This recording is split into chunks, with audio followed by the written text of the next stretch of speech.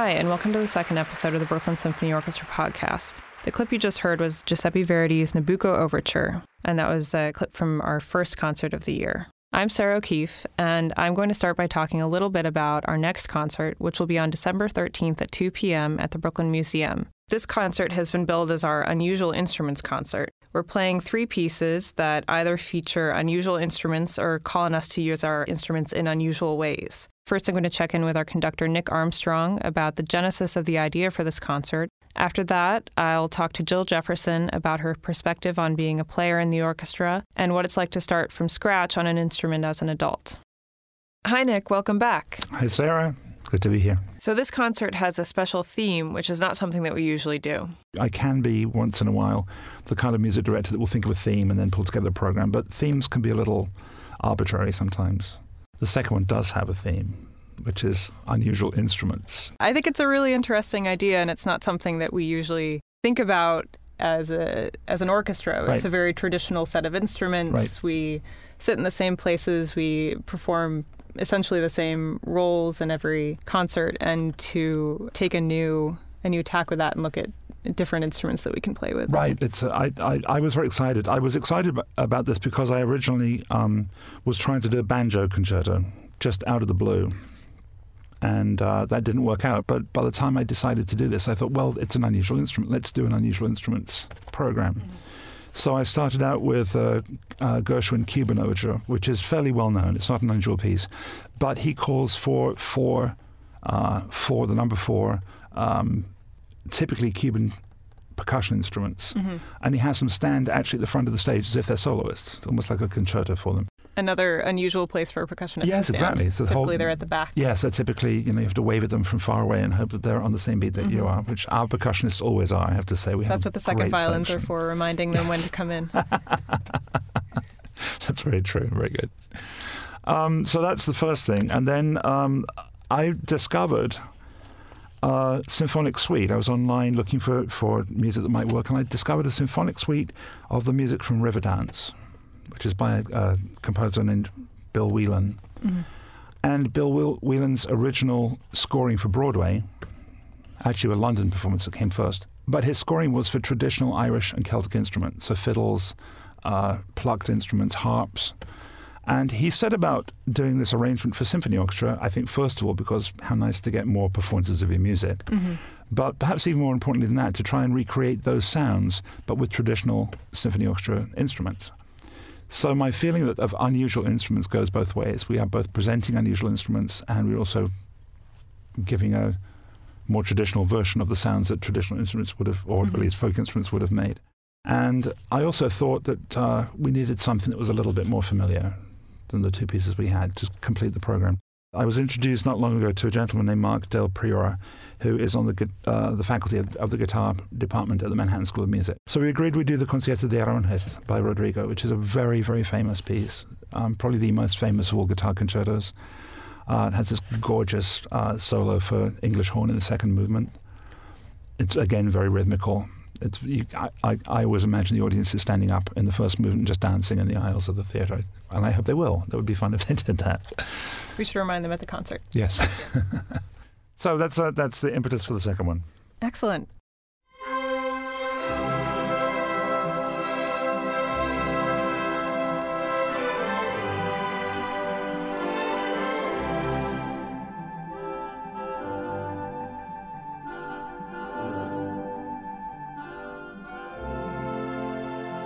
So now I'm going to be talking with Jill Jefferson. She's one of our longtime viola players. Hi, Jill. Hi, how are you, Sarah? I'm doing great, thanks. How are you? I'm great, thank you. So I wanted to ask you a little bit about your history with the orchestra. How long have you been playing with us? I think I've been playing with the orchestra about 13 years. So a little while. A little while, yes, if you call it playing, but yes. And why would you say that? Well, I started as an adult. So yeah. When I started with the orchestra, I had probably only been playing, literally like a year and a half. No way. And there was a woman who is another adult who heard about the orchestra. Mm-hmm. And she said, it was summertime, and she said, Jill, there's this orchestra we can go play, and you don't have to audition or anything. You just show up and you can play. And I was like, Claire, I don't think that that's probably the case. She's like, no, I'm telling you, that's what you do. So she didn't realize those were summer rehearsals. Mm-hmm. So we continued to come afterwards, like when the real rehearsal started. And at the second rehearsal, I think, is when Nick said, oh, by the way, you guys can find the music online. I didn't even think it was online at that time, but for the audition. Yeah. And I almost died because I was like, that wasn't an option when I decided to do this. So summer rehearsals are just open. Yes. Anyone who wants to show up can, and then we play 5 concerts for the season. So the tradition is you show up anyone can show up for first rehearsal, and then by the third rehearsal you have to audition. You have to audition. Yes, and back in the day when people auditioned, they don't do this anymore, probably because of what happened with me. They literally, it's like right before rehearsal. Mm-hmm. So people are coming in little by little. And at the time, we were still at St. Anne's Church. So we had basically 3/4 of the orchestra listening to us audition. Oh, no way. And I panicked and thought, okay, well, Claire panicked and opted out and didn't do it at all. I panicked and was like, okay, I'm going to go last. Because I was like, maybe last they'll just take mercy on me or whatever, and we can do this. So I was shaking so badly at the time. You know when you play vibrato. Yeah. So So you vibratoed the whole time. But it was my body. Yeah. Yeah. It wasn't my fingers because I never learned how to do it. I was so scared. And then I actually did say to everyone, I was like, you all did so well. I'm so proud of you. By the way, I am an adult student. And I was like, I have only been playing for 2 years. I'm sure Nick was looking at me like, what is wrong with this person? But yeah, I did it. And he didn't say go away. So I just stayed. That's awesome. He didn't say you're in, though. He did not say. No, that was a thing. Yeah, for everyone else. And he gets mad when I tell this story because he thinks that it happened differently, but it really didn't. For everyone else who played, as soon as they finished, he said, welcome to the orchestra. And he has such a wonderful... Yeah, they said that to me when I auditioned. Oh, well, see, you're one of the lucky ones. In a room separate from everybody else where nobody got to hear how terrible I was. Yeah. You're one of the lucky ones, yes. So after I finished... there were crickets. He said nothing. Oh, no. So I figured, well, he didn't tell me to leave. Mm-hmm. So I just sat in the back of the viola section, and I've been there for 13 years. So that's awesome. What made you pick the viola? Well, interestingly enough, I grew up playing the alto saxophone. Okay. So you had some experience with music. Yes, but not with a string instrument. Yeah. Which, is completely different. Yeah, it's another beast. Yeah. So when in third grade, I picked the alto sax to play. Okay. And I loved it, but I loved classical music. So I had, probably in 7th grade, I had this music teacher, and he would transpose music for me. Mm-hmm. So it was I grew up in Indiana, and it was a very small group. We didn't even really have a real orchestra of any sort. They were literally 10 string instruments, a trombone, and me on the saxophone. Yeah. Pretty much. And so he would transpose the music for me. Mm-hmm. So I was playing all this beautiful classical music on my alto sax. Yeah. And I just loved it. But then, you start playing instrument for so long and you think, oh, I'm not going to switch over. I'm not going to do it. And I never did. Yeah. And I played through high school. And then in college, didn't really play that much. And then on my 35th birthday, quite a few years later, I finally said, you know what? I'm going to take string lessons. And at the time, the first thing I thought of was a violin. Mm-hmm. Which Obviously. I think but I played that for absolutely one day. Okay. And I couldn't take the high voice. It was too much. Mm. So my teacher at the time, her name was Romy Petrova, and she is a Bulgarian woman and just really just lovely. And so I said, Romy, I know it's my first lesson. I said, but I cannot take the screeching of this instrument. I said, is it going to get any better, soon? And she's like, Jill, I think you should play the viola. That's a horrible Bulgarian accent.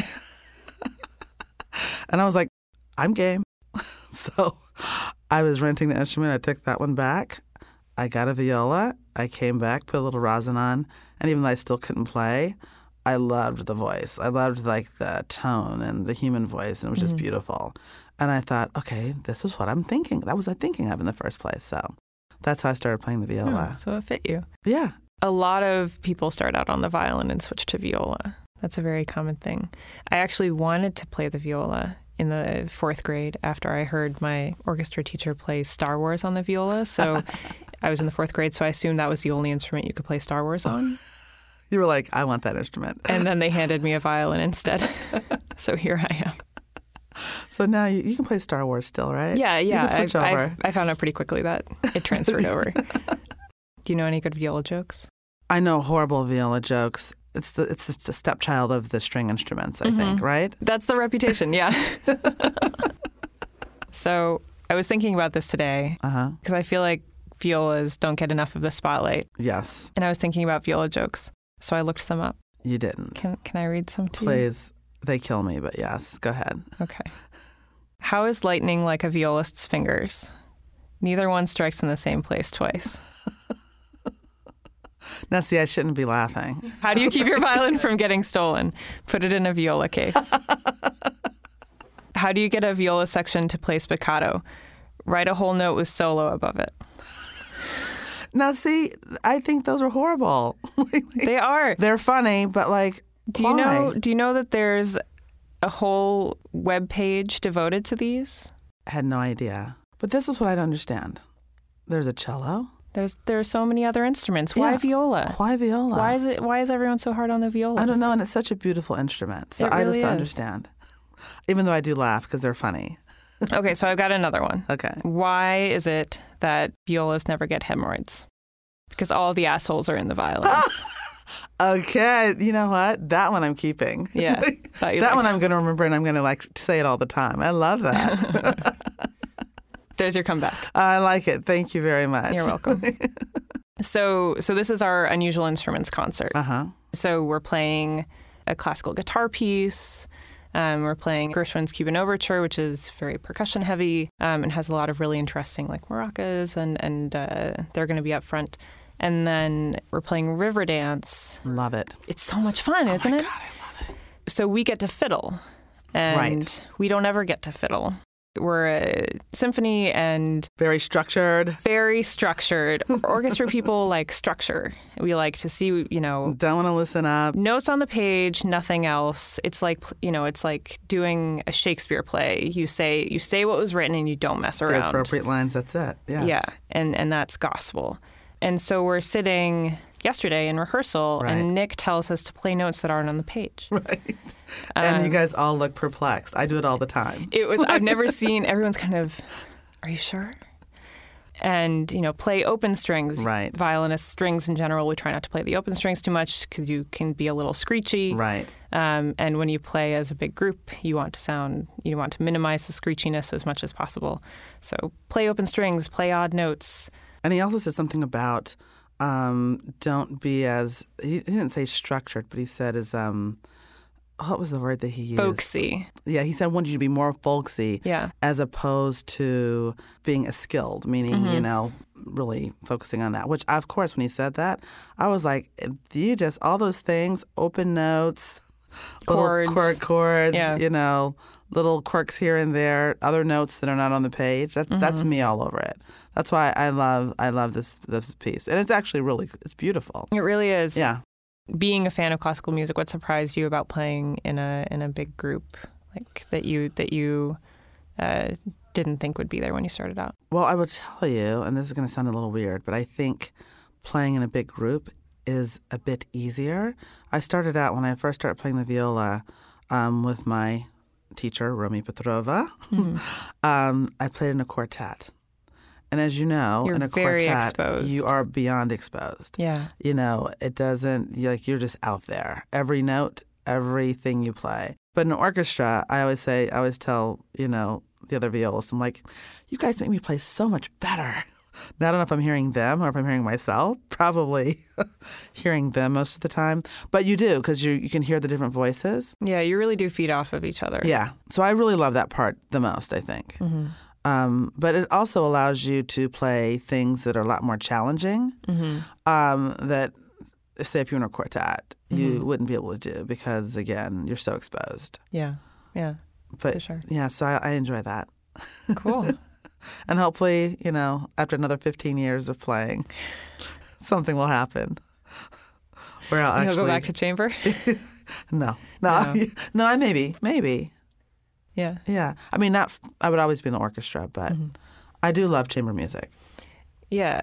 Playing in a big orchestra has always appealed to me much more than a small group because of everything you just said and the feeling of being in this big group of people making one very wonderful noise when we do make wonderful noise when it's going well is, I imagine, how some people feel in church. Absolutely, 100%. It's very uplifting. And I think Nick has said that in rehearsals before. This is as close as we get to spiritual for some of us. For some of us. No, I agree. I think that it really moves you. And what I love is there'll be some pieces that we play that when we first start practicing, I won't say that I don't love them, but I don't feel it yet. Then after 3 or 4 rehearsals, 5 rehearsals, you're so connected to that piece. They become familiar. They do, and you hear the different voices, and it's all coming together so much better, and it just, you feel that synergy, and it's pretty amazing what happens, I think. So, Jill, what do you do outside of the orchestra for work? Yeah, I work in communications and financial services on Wall Street, so definitely not as exciting as the orchestra, but fun nonetheless. Not quite as artsy. No, not quite as artsy at all. I think if you look, that's one of the things I love about the orchestra so much. Mm-hmm. First of all, I love that you find people of every age, of every background, speak different languages, but that they all do. I mean, some of the things they do are fascinating. I'm always excited because I'm like, oh my gosh, that's such a great career. Yeah. Artists and they're teachers but I do communications, so I work in web communications mostly. Okay, wonderful, very cool. Yeah, there's a contingent of people who work in finance in various ways. I'm actually one of them. Exactly. And then a number of people in the arts and a lot of teachers. We have our wonderful Dana Villarreal, who is recording us right now. Exactly. Works in this very cool recording studio. Multi-talented, I tell you. Very multi-talented people. I thought, I used to be a lawyer a long time ago. Mm-hmm. And I thought, okay, I need to do something a little bit more creative. Yeah. So somehow fell into communications. And then I was like, I still need a little bit more creativity in my life. I guess that's why I started playing the viola. Yeah. That's great. What's been the most challenging thing about picking up an instrument as an adult? I think it's really fascinating that you did this, in part because I know so many people who say they're going to or want to, or, I'll play the cello one day, or I'll play the guitar. It would be great to pick this up. You actually did that and have been playing in a symphony for 13 years. And it didn't take you very long to get into it. What's been the most challenging thing for you? I think the most challenging thing is sometimes you do get frustrated because, everyone is so good. Yeah. And I joke about it, but you guys have been playing since you were 2, or and so I'm just never going to, I could practice forever, and it still would take me forever to get to a point where I feel like would sound like you guys in the rest of the people in the orchestra. And so the thing that I find sort of frustrating, but also I love, I'll run in, I talk to people all the time, or if you have that instrument, you're in the subway, mm-hmm. someone will start talking to you. Mm-hmm. And I'm not joking, probably once a month, someone will say, I really wish I had played the blah, blah, blah. Yes. And I'm like, why don't you? That. I'm like, why don't you? Do it. And they're like, no. I think that's the lesson of this podcast. Everybody go out and I agree. Get their, instrument they've been, thinking about it for could be years a recorder. For Christmas. It could be a recorder. Yes. Or harmonica. Yeah. Whatever it is. No, it's true. It really is true. Spoons. Spoons. I think people get to a point in their lives and they think, well, this is it. Mm-hmm. I have the job that I have, that my life is sort of set in terms of what I do. And I've always been of the belief, if you love it, just try. Yeah. Look, it's like singing in the shower. You don't the have to be in an orchestra. The worst thing that could happen is you end up playing the viola. Or you play or you play the viola in front of a whole bunch of people. And don't know vibrato, I caught that joke, by the way. Sorry. It was a good one, though, I'll have to say that one. Like I said, all the assholes are in the violin section. thank you so much, Jill, for coming in. Oh, you're welcome. It was fun. This was really fun. And thank you for telling us all about the violas. I promise I will. Don't you have a better appreciation for them now? I do. I'll be honest. I've told some viola jokes today, but I love the viola. I've always felt a kinship with the violas as a lifelong second violiner. I think that it's a beautiful instrument and it's too much maligned and deserves fewer jokes. Oh, well, that's okay. Continue. We can take it. We've got thick skins, those violists. You do. You're tough. You're a tough bunch. We're a tough bunch.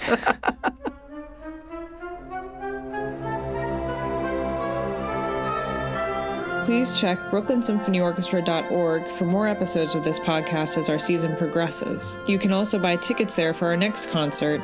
It's December 13th at 2 p.m. at the Brooklyn Museum. Special thanks to Dana Villarreal for production assistance with this episode. I'm Sarah O'Keefe, and thank you for listening.